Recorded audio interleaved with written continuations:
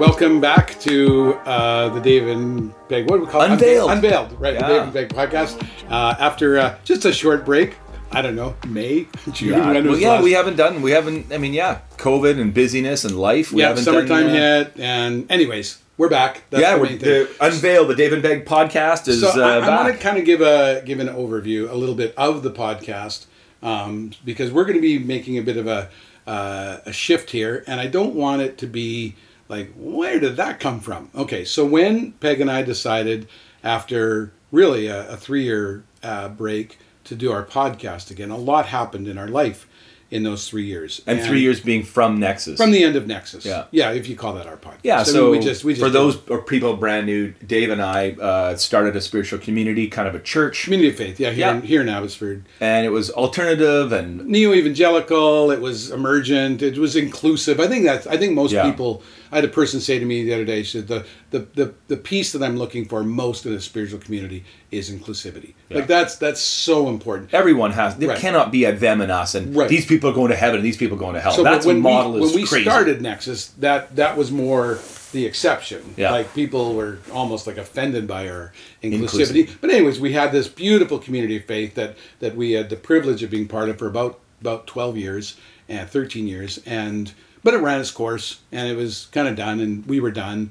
And, we thought, okay, it's sad to say goodbye to this community of faith, but everyone seems to be doing great, and they're living their lives as we always wanted everybody to do. But you and I have stayed connected, obviously. We're best friends, and we've stayed thinking about things. And so let me try to draw some dots. So when we started the podcast, both you and I knew what eventually we needed to talk about. But I think we were a little...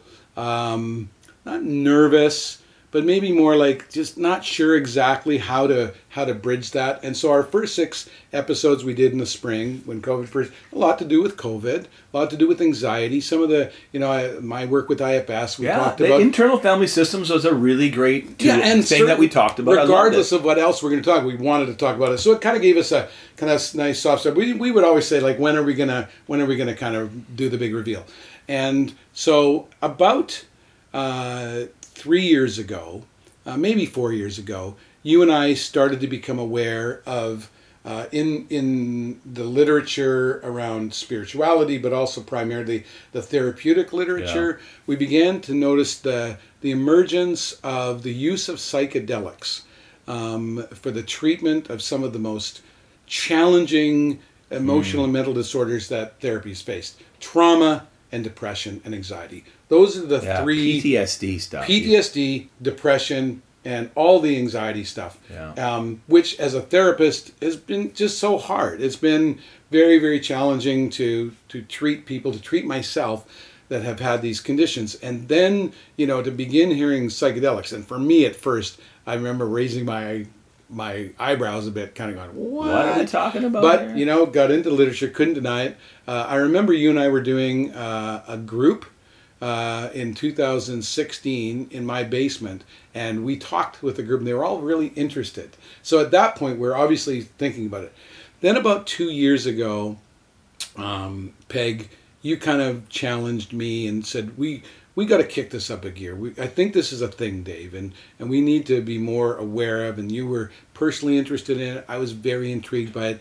And so about 2 years ago, maybe a little more, we became more intentional about learning. Yeah. And so we'll tell that story in depth another time. But that has continued to grow, so that when our interest in this whole phenomena that we'll call the renaissance of psychedelics and in our society, and it's unmistakable now, was really a big part of why we got interested in doing our podcast again. And so where we're at today and where we're going to start is part of that has been your own evolution and development of you as a video storyteller. And through your time at TELUS, but then through Falling Frogs, you really began to hone your ability to tell a story. And I think anybody that's seen your stuff would say, yeah, there's a Peg brand. Peg knows how to tell a certain kind of story, which is, always deeply, deeply personal. Your ability to kind of get behind the kind of the surface story into the heart story. I mean, I'm sure there's more to it than that, Peg, but that's kind of how I've kind of heard your stuff. and so as you became really interested in the whole world of psychedelics and what they're doing for people, it just was natural that eventually that you would begin telling that story, right? And so earlier this year, you began through your connection with Laurie Brooks, and we'll tell Laurie's story, who had cancer and who found tremendous shift through her experience with psychedelics. Maybe I'll start with that story. Yeah, maybe. But I'm just saying that was really the impetus for you saying, I'm going to now do a documentary on. At that point, it was just like Laurie's experience because it was so unbelievable. And I've never seen anything like it. I've, some people find this hard to believe, but I've interviewed almost 1,000 people now in my life. Overall? Overall. Wow. Yeah. And I listen to people like Tim Ferriss and these kind of guys who go, I've done 800 episodes, or Joe Rogan. Right. These guys are up maybe 1,000, 2,000. And you just go like, that's an amazing and then I started number. doing the math, and I was like, from my TV show, from radio, and then my Falling Frogs and Tellus. Let's say nothing of the fact that you did it for almost 13 years at Nexus. Right, exactly. You regularly brought people up. We all remember this. When Peg would do an interview, it would be a thing. You would be able to just get to the core of the story. We tell those stories forever. Okay, so you began to get interested in telling a story of psychedelic medicine. Well, I think that let me the reason I say all that is that after all of that work, I've interviewed politicians and movie stars and people and authors and all sorts of stuff. I had this experience, and I'll tell you, with Laurie Brooks, a friend of ours from Nexus. And by the way, we're not telling anything private. No, this is public. Laurie is very interviews, public. And she has been, and we'll tell you the story of a person from our faith community who is literally going to be the poster child, the poster person of the shift that's happening in Canada, in the openness that Health Canada has toward using these plant medicines to heal people with anxiety. It's now been, she was one of the first 4 Canadians to get legal access to magic mushrooms, which are called psilocybin, which is the molecule that is the psychoactive part of it in the mushroom. And so she was one of the first Canadians since 1971 to get legal access with Health Canada to be treated for end-of-life anxiety. Now, that's a fascinating statement just in and of itself. And when you started your documentary, that wasn't true. No, I know. That happened over the last 4 months or so. But what I first encountered was I sat down with Laurie and I, was like, hey, tell me, I heard you heard there's some crazy stuff with the psychedelics and blah, blah, blah. And as she began to talk, I was blown away. I'm like, whoa, I need a camera. I need to record this. I've never heard anyone talk like this before. And you sniffed a story here. Oh, I was like, Laurie, the way you're describing and what you're talking about, the world needs to hear what you're saying. This is beautiful. So part of what as we, I'm thinking on 2 levels, Peg. Obviously, I'm interested in that specific story. Yeah. I'm also thinking on the level of this podcast thing that we're doing. And what you and I had kind of framed out the other day is,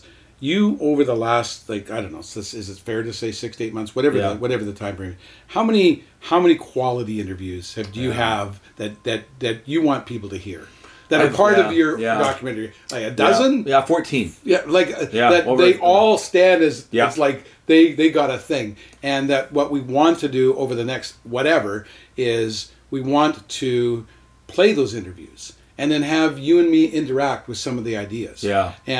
And to also say part of that is for us to tell our own story in there, which is in itself, if we'd known 5 years ago what was ahead of us, how excited we would have been. We had no idea. Yeah. I mean, I said to someone the other day, Peg, that, even since Sean passed away in 2007, my youngest son died in a motor vehicle accident, which is a devastating, horrible event for a family to go through. But even as I reflect on that, as painful, and it was authentically tragic and hard as anyone might imagine, it is all those things. But there was an ease to it. There was a grace to it, as Adele and I were able to always be present. And so that if you'd asked me in any of those years, how you doing? I'd say, I'm doing great. I mean, the life tested my faith. Life tested my worldview. Life tested my healing. And by this death event and found that I was doing really, really well. Were there things? Sure, there were other things. But you know what? Relatively speaking, I had to say, I remember I had a metaphor where I said, even, you'll love this metaphor. It's such a churchy kind of metaphor. But even deep into the fall and early winter, some trees let go of a few leaves till the very end. Like they wait, right? They just, sometimes it's like, and that's why it's like some of these leaves aren't going to fall. That's just part of the life is broken a little bit. And so I never even reacted to it. Had I had any inkling of the healing that was ahead, that needed to happen in my own life, I think you and I would have said, well, no, you're both of us, we're doing great. Right. We had no idea. So we want to tell that story too. Yeah. But we're going to start, like I say, by there's interviews and whatnot. So I've already kind of stayed. Yeah. So I'll tell you about the documentary. Yeah. That's a good place what's to start. going on and so. Yes, the idea of the documentary started by encountering Laurie Brooks and her story. She was given a diagnosis of terminal cancer. They opened her up and they said, "Yeah, you've got." I don't know if she ever got terminal? But it was she reacts to that. Oh, that's word true, a and little bit. especially it's a label. But I mean, for everybody around her, including her husband, it felt like terminal cancer. Yeah. And I know Glenn was. And Laurie too, getting ready to kind of face death in the face. I mean, that when you get cancer, that's what happens. Yeah. But hers was pretty advanced, pretty aggressive, and to the point that she had to quit her job and just everything. Yeah. And when you came to that first interview, and I want to make sure that you were really up to speed on psychedelics by that point. Yeah. You knew quite a bit, right? The background, I mean, for me and anyone who knows me, the beauty about my ADD is that here's the good part of ADD. And yes, it's been a real challenge in my life because I have a million voices in my head at any given time. But the one thing I'm like a dog with a bone. Once I get excited about something, once I get stimulated, I just go nuts. And that initial part of a project, the energy you can bring to it is unbelievable. It's exciting, and my whole being, it's all I can think of. It is so attractive. Heather, your best friend, all of us know. When Peg is into that zone, it's attractive, and it's amazing to see what you can do with ideas and topics. And so it was. So once I started reading the literature on this stuff, and the stuff was coming out of Johns Hopkins University. That was the primary stuff I started to see. Okay. And the literature was coming out in the mid 2000s, but again, I was unaware of it. So I'm starting to hear podcasts. I'm starting to hear stuff on Joe Rogan. I'm starting to hear Tim Ferriss. I'm starting to Michael Pollan wrote a book, and I remember pre-ordering it because I had. Before I didn't know. Is that right? Maybe I didn't remember. He had written an article for the New Yorker. Right. And he'd just done this, here's this guy who'd written on, botany and food and, he was a food author, right? He loves plants. Yeah, Omnivore's Dilemma. That was his big bestseller. Yeah. So here's this New York Times bestseller, and he does this article for the New Yorker, and he's looking at these clinical trials and he says, hey, I came across this study of treatment-resistant depression. People have been in 17 years and nothing's working. And in one session with a therapy, with intentions, and a 6-hour session with eating mushrooms and then having therapy after, their depression and their PTSD is gone. I can see why that would interest you. You're like, oh, I want to hear more about that. What are you talking about? Like, this is Michael Pollan. This isn't like some blog you read in some corner of the internet. No. This guy is one of the most respected journalists in the world. Yep. And he had never done psychedelics. He's not like trying to be pro. I'm into drugs. He said, I drink a glass of wine every now and then. I don't do cannabis. I don't do any drugs. I'm 60-some years old. And I'm like, how is this possible? And he's a journalist. He's naturally skeptical. He's going to ask the question. Not going to accept something because people tell him this is a thing. I read that article and I thought, that is fascinating. And then sure enough, his publisher said, you know that article you read? We've had more views than people reading this article. Is that right? And they said, you got to do a book. And he's like, what? It was just a little throwaway. And he said, no, explore this. That scratched an itch somewhere. Yeah. Go talk to those people. You just talk to the researchers. Talk to the people from the study. See if you can get access to them. Isn't that fascinating? And he said, I'll see if I can do it. And he started calling it around. And all these researchers, UCLA, NYU, Johns Hopkins, Imperial College London. Everyone says, you want access? We'll give you access to our studies.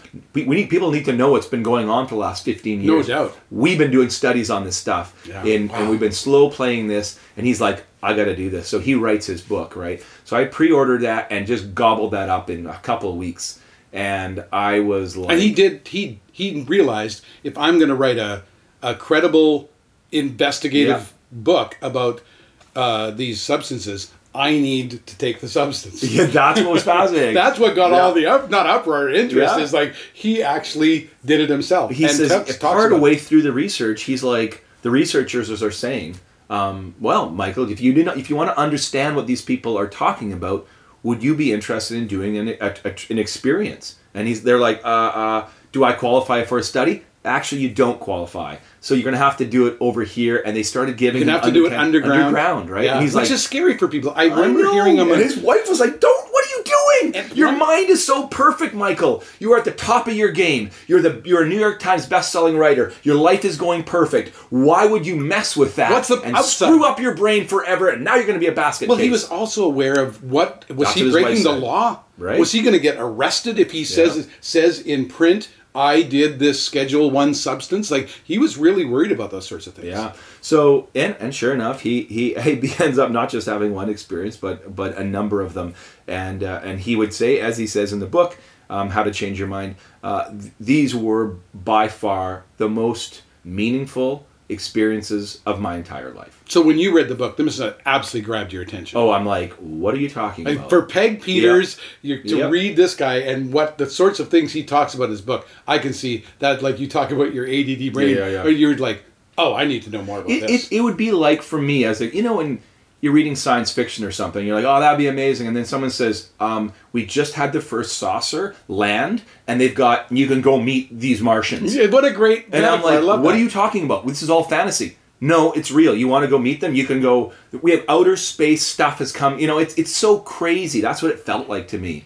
Is that here's a respected author who is going to do this journey inside, like i.e., and it's going to be an interior journey because it's going to use eye masks, which is we'll talk about. The idea of stopping the any data coming into your eye. You're going to use headphones, which is this playlist that's been guide your experience. Will guide. You're like, what are you talking about? And then you're going to have this internal experience. And you're going to be with people who are going to hold a safety container for you. Therapists will be connected to you, support you, care about you, so you're not going to get into any, you're not going to wander away. You're going to make sure you get water when you need water. You go to the bathroom, you need to go to the bathroom. So that's a very different kind of way of thinking about magic mushrooms. And I'm going to go to a festival, and I'm going to take some mushrooms and wander into the trees and see fractals everywhere. Right. Yeah, so this was a very, very different experience, and a very, very different experience for Paulin. Than people in the 60s just kind of taking LSD and tripping and having these kind of cool, I can see the universe now, whatever. What was happening in the research was that we realized that these substances like psilocybin, LSD, which is based on a fungus, ergot fungus, and they developed that all of these substances somehow quiet, that they call the default mode network, that analyzing brain that we all have, that hub chattering, that's in the cortex, who's going to pick up the milk, and what about the kids, and that, what's COVID, and all that chattering that's in our brains, all the stuff that we bring into that we just wake up and it's alive. Can you talk briefly, like Robin Carhart-Harris, who is a neurologist in England, the brain scans that he did between the two brains? That's very cool, and it might be a cool link to put up. So in Imperial College London, they're looking at what happens when people are actually in the experience. They're like, let's actually do the brain differences. Yeah, so let's do a picture. We'll actually get you tripping into these experiences in a medical setting. We're going to put you in an fMRI machine. We're going to actually look at what's happening in the neural pathways. Yeah, and they're actually looking at here's what a normal brain looks like. You can see like the road maps of the neural pathways. I think they draw the connections with different colors. Yeah, and so you can kind of see what a normal brain looks like. Yeah. Here's what a brain looks like when it's on the effects of psilocybin.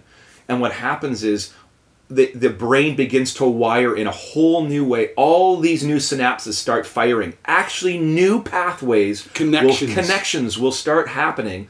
And now what we're discovering is that there's actual brain growth. that during this 6 hours, and it extends out, and they're thinking it's about at 18, maybe a 2 to 3 week, that the dendrites in your brain, new neural pathways are forming. And old ones are being pruned. Yep. You get pruning and growth going on at the same time. They thought, how is our brain able to grow that? It's brain growth. What they're finding is these neurotropics, these substances, these molecules actually are helping the brain develop new growth places that never existed before. So new ways of looking at things. So that can be kind of cool. This must have been so exciting for you to see the possibilities. And I know you well. When you start, projecting into the future, whether it be what this could spirituality, be. Yep. therapy, politics, healthcare, your brain must have just been like, we are on the edge of something very big. Unbelievably exciting. And I thought, wow, what is this? And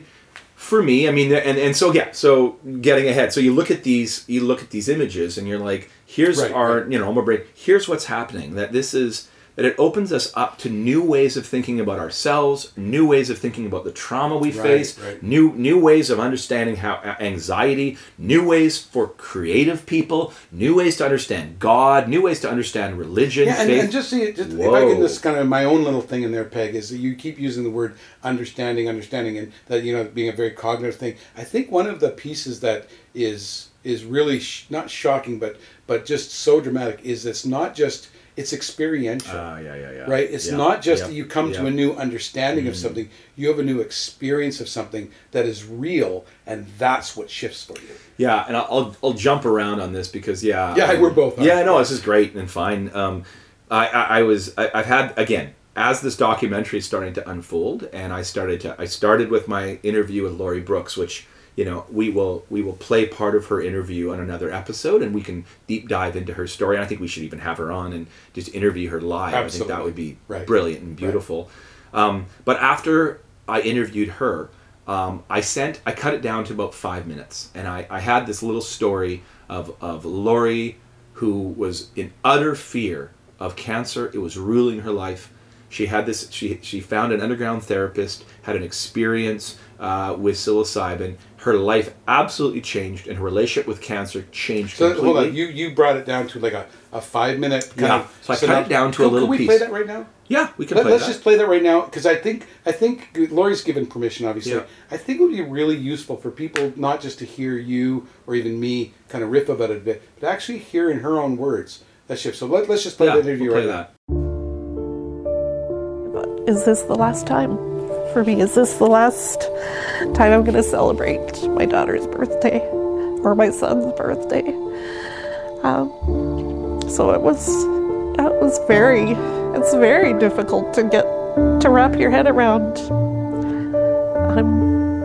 I'm dying. The chances are that I'm not going to be around in a couple of years.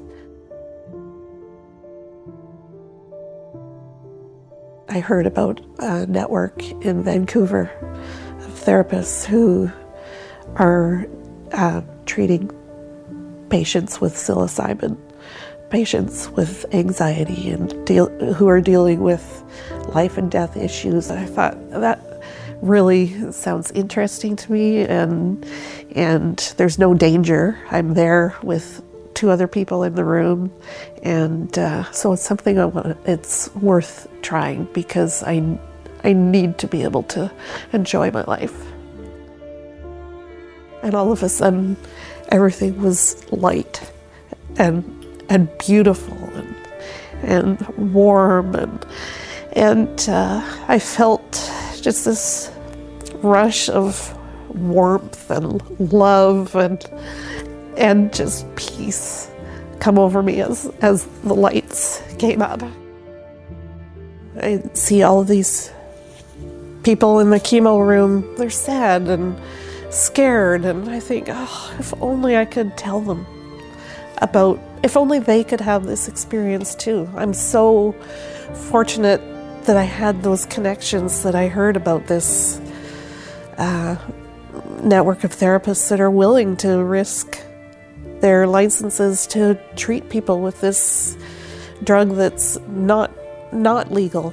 And I think it's so wrong that people don't have access to this, because people are in pain and dying, and or PTSD or depression, and which studies show psilocybin helps all of those things. And why are we not allowing people to have this drug, but we allow them to have other drugs that are so harmful? We have given people the right to die,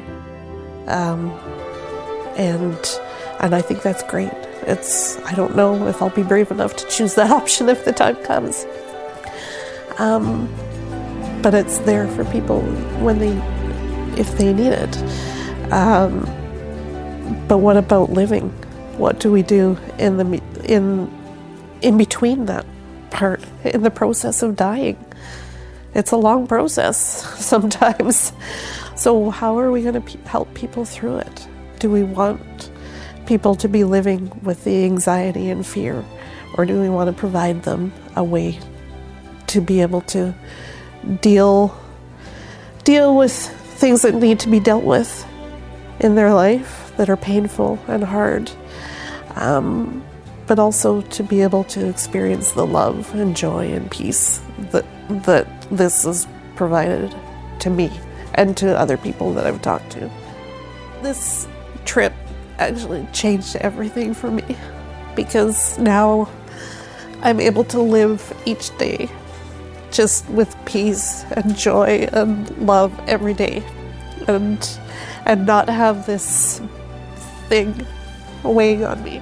I feel so much healthier and lighter in a way, even though I have this thing inside me that could kill me. But like I said, today I'm not gonna die. I'm good. And that's all any of us have.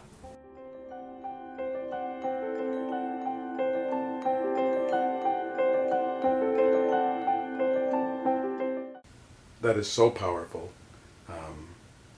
And just a little context for those who don't know who Laurie Brooks is. Laurie was part of our community faith. Laurie and Glenn and their families were part of our Nexus community faith, and good friends of both you and me for quite a while. But I don't think I've ever heard Laurie so powerfully eloquent. And again, thank you for your skills and being able to draw that out of her, because that what we just heard. I mean, I'm so glad we played that.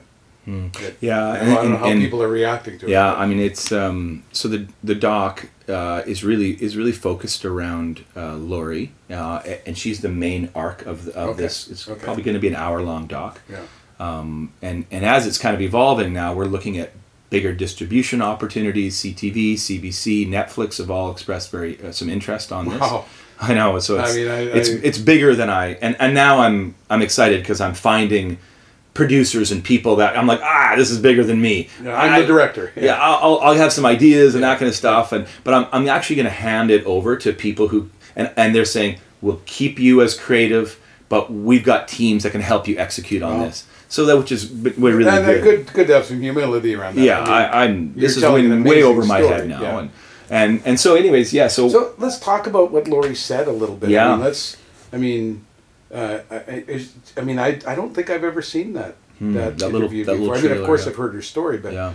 and what I'm just saying, what just really struck me about that is, here is a couple things, but here is a person, a woman, whose life is in deep, deep distress and anguish, and you can almost feel a powerlessness about it. Understandable, not judging that, but just saying, like, I'm now a victim of this process thing called cancer. This thing called cancer inside my body that wants to kill me, and I love how she says, I look at people in the chemo area, and you can see it in their eyes. They're holding on to hope that maybe this chemo process is going to destroy the cancer before it kills them. They don't know, and so there's that, and then it's contrasted with, she has this experience with psilocybin, and there's a lightness. Oh, you can see it in her eyes. Yeah. You can hear it in her voice, I guess. Oh, yeah. Just how profound this shift is. Yeah. This, like you were talking about, understanding versus an experience. This isn't this is a feeling. This is inside. This is, and so I started with her interview, and then I cut this little 5-minute piece that you all heard, and then I started hearing about a nonprofit out of Victoria called TheraPsil, the therapeutic use of psilocybin. Right, Benny kind of got you connected into a friend of ours, Benny Bloomfield, a psych nurse in Abbotsford, who we got networked into, had a passion to say, guys, I'm a psych nurse. I see this every day. There's kids, there's people that come in with anxiety, and we have nothing to offer them. We offer them SSRIs. They'll be on with the rest of their life. That doesn't really help them. We just are turning these people out. Antipsychotic meds. Yeah. And he says, I am so done with it. We have nothing to offer people. And he says, and yet here's a treatment that I'm reading about. Somehow, like he's a very open-minded thinker, and started to see, like, he's a nurse, and kind of a nurse researcher kind of a guy, and he got really interested in that. And I think somehow he must have got connected to this organization you're talking about. Yeah, and so I heard about them. I was like, what a cool thing, a nonprofit that really exists to help end-of-life anxiety, working with terminal patients, primarily in hospice care, people that are dying. And they're saying, we are advocating for your right as a Canadian citizen to have access to plant medicines that can help your end-of-life anxiety. And let me just put a larger container on that. Like Johns Hopkins University, New York University, UCLA in the States, since really the late 90s, began to research the use of psilocybin with people who were facing cancer. And so these studies were done for almost up to present. If you're looking for a great documentary on YouTube, it's called Trip of Compassion? No, that's for PTSD. But it's called A New Understanding. It's all about the Johns Hopkins trials. So this has been done. So the fact that there's this nonprofit in Victoria that is saying the same thing, it's like, okay, well, it's been said. The difference with this organization, they were Canadian, and they saw in the jurisprudence around cannabis 20 years ago that at some point a single Canadian went to the health minister and said, I have the right to medicate my pain with cannabis, and you're saying that I'll go to jail if I do that, and I'm going to take you to Supreme Court, and won that case. Yes. It's a groundbreaking Supreme Court, and Health Canada was ordered then to approve this one Canadian's use of psilocybin. It's the same legal argument that TheraPsil said. They began to see, hey, this is a plant medicine like cannabis, and it can be used to relieve the suffering of a disease, of pain of a disease. And so it's very intelligent of them and so they're not just saying, hey, we heard this thing with psychedelics. One of their things was, we're going to be an advocacy group. And so they started, and Dr. Bruce Tobin, a clinical psychologist who is homage to Bruce Tobin, the courage he that had man this 70-year-old ex-hippie who is a psychologist and a brilliant guy. He is a brilliant guy. Having been up close with him now for a while, just beautiful person who said, I want this to be a legal thing. This should not be underground. And I'm going to put together the protocol and the research. I'm going to draw upon all the world experts. So from Johns Hopkins and all these places, I'm going to get access to them. Say, guys, I'm marshalling a court challenge that Health Canada should not, if you are dying, you should have access to this plant if it's going to help you with your anxiety. And so he started, and I said... It was like 3 years ago, 3.5 years ago, that he sent it to Health Canada saying, please read the research. And didn't it take like 3 years before they actually came back with a response? Yeah. And so I said, guys, I think what you also need is you need stories. And you're saying that to them. I said, guys, I talked to their CEO and I said, you need this story. And I showed them this little piece from, just cut it together and said, this is Laurie Brooks.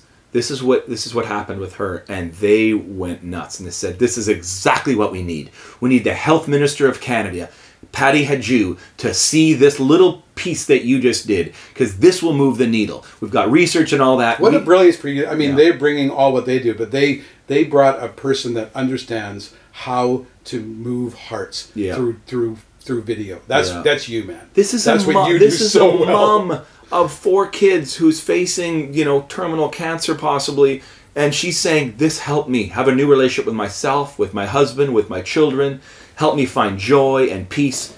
And the toxicology it's the lowest. You know, this guy named Dr. David Hunt he's the leading pharmacologist who's done toxicology reports on every substance on our planet, from heroin, morphine. Well, the most dangerous, alcohol. Right. That's got the highest. That's the highest. This is a poison for our body. And then you go right down to the end of the line. At the most safest is psilocybin. You can eat mushrooms as much as you want. No overdose. You're not going to die. You're going to have a crazy ass experience, but you're not going to die. Right. And but so if it's not toxic, this is a natural substance, our body, and we actually find that there's receptors in our brain that are we've uniquely evolved these 5-H2A receptors to bind perfectly with the psilocybin molecule in our brains, and allows us to have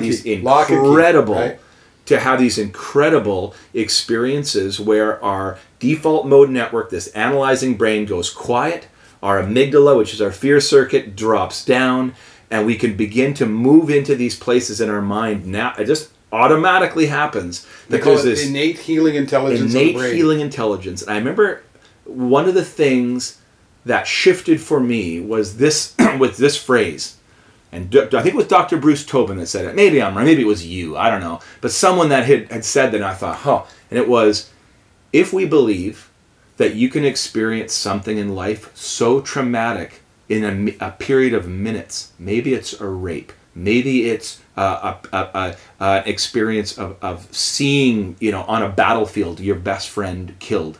If we believe that these moments can be one event so horrific, one event in a short period of time can so alter my chemistry and so alter my brain, we call it trauma. Yep. If we believe that this is actually, if we believe that there's an event that can happen to us in our life that can so reshape my entire life, could it be possible that the reverse is also true? That one session, one moment, one experience of love and connection. So it's so powerful for our brain to actually rewire the entire circuitry of our operating system. What a question. Is that possible? Is that possible? Because we've already seen it, that side of the spectrum. Yeah. I think what you said a few minutes ago was the potential of this was so, this was so beyond our experience that we didn't even want to hope for it. Right. And so, once I kind of read that and I thought about that, I just put that premise, that concept out there.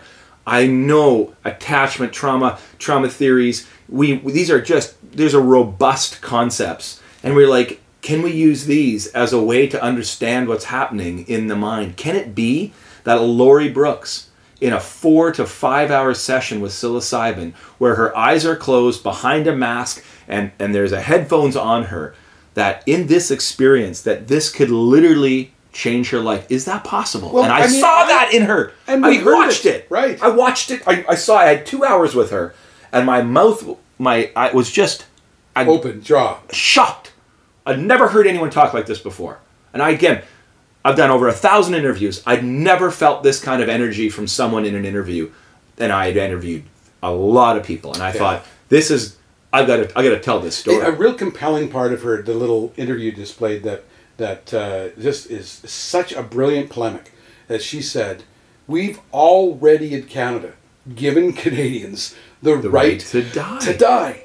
So for me, Dave, that idea of what Laurie kind of has, what I watched happen in front of me in this interview, and then my conversation with Therasil, I said, what if we do a documentary on what you guys are in the process of doing, which is advocating for the rights of Canadians to get access to this medicine to help end-of-life anxiety. And they said, we would love that. That'd be amazing. Yeah. We're just a nonprofit trying to do this. We're going to mount a legal challenge. We're applying to the minister for access to these medicines. And I said, let me follow you on this journey. And I think that's what I think we're interested in. I want to hear that, because I was with you. So I saw this core idea of, hey, maybe telling Laurie's stories to help support this initiative. You began to interview some of, for people listening to this, I'm fairly aware of the movers and shakers in the psychedelic medicine movement in the whole world. Peg ticked all the boxes. He would tell me, I interviewed Francois Brzat, I interviewed Mark Hayden, I interviewed Paul Stamets. I was just like, okay, I guess. Yeah, I guess it was pretty cool. It is cool, and while yes, your documentary is telling perhaps a more focused story, you've got these nuggets of gold from the smartest people in the world, and that's what we want to do over the next while, is have those interviews played. We'll set them up. We'll play your interview with them, and then you and I will riff on. That's kind of and so let's kind of close this off a little bit to say we'd love to hear from you. You can email Peg and I and kind of give us your thoughts on this. There's part of me, Peg, I don't, not so much you, but part of me is like it feels like hey, where did this come from, right? But at the same time, it while it may feel that way, it's congruent to the progression of our thinking and of our where we are really focusing in over the last few years, and that's why it's going to get exciting. Yeah, and so I think, I mean, this will be a series of podcasts, and it might be 6-10 episodes. Who knows where it'll end up on this series? Just to say, I think you and I are also, while we're really interested in this global movement that absolutely is happening, we're interested in Canada too. Yeah. Right? We're interested in what's happening in the Canadian scene, because I think just like anything, Canada's got its own version of all of this. And from my, if you've watched the news at all on this stuff, Laurie Brooks became one of the first 4 Canadians to get legal access about 4 weeks ago. And so Therasil is gaining traction. That's like the climax of your dog is like, it happened. It happened. I remember the first Canadians to get legal access, and I got to film the very first guy, which was in Saskatoon 3 weeks ago. Therasil flew me there and said, we want you to film the sessions beforehand with this gentleman named Thomas Hartle, and then you're going to film the entire 6-hour session. Patient 1. He was patient 1. Laurie was patient 2. Yeah. He was patient 1. And then we're going to film the integration sessions, and we'll have an episode on Thomas Hartle, and maybe we can have him on. He's a really great guy. Right. But I this process is happening in Canada, and I think Canada is going to be one of the leading places in this story on our planet. Health Canada, or the health minister, approved Thomas and Laurie and the other two.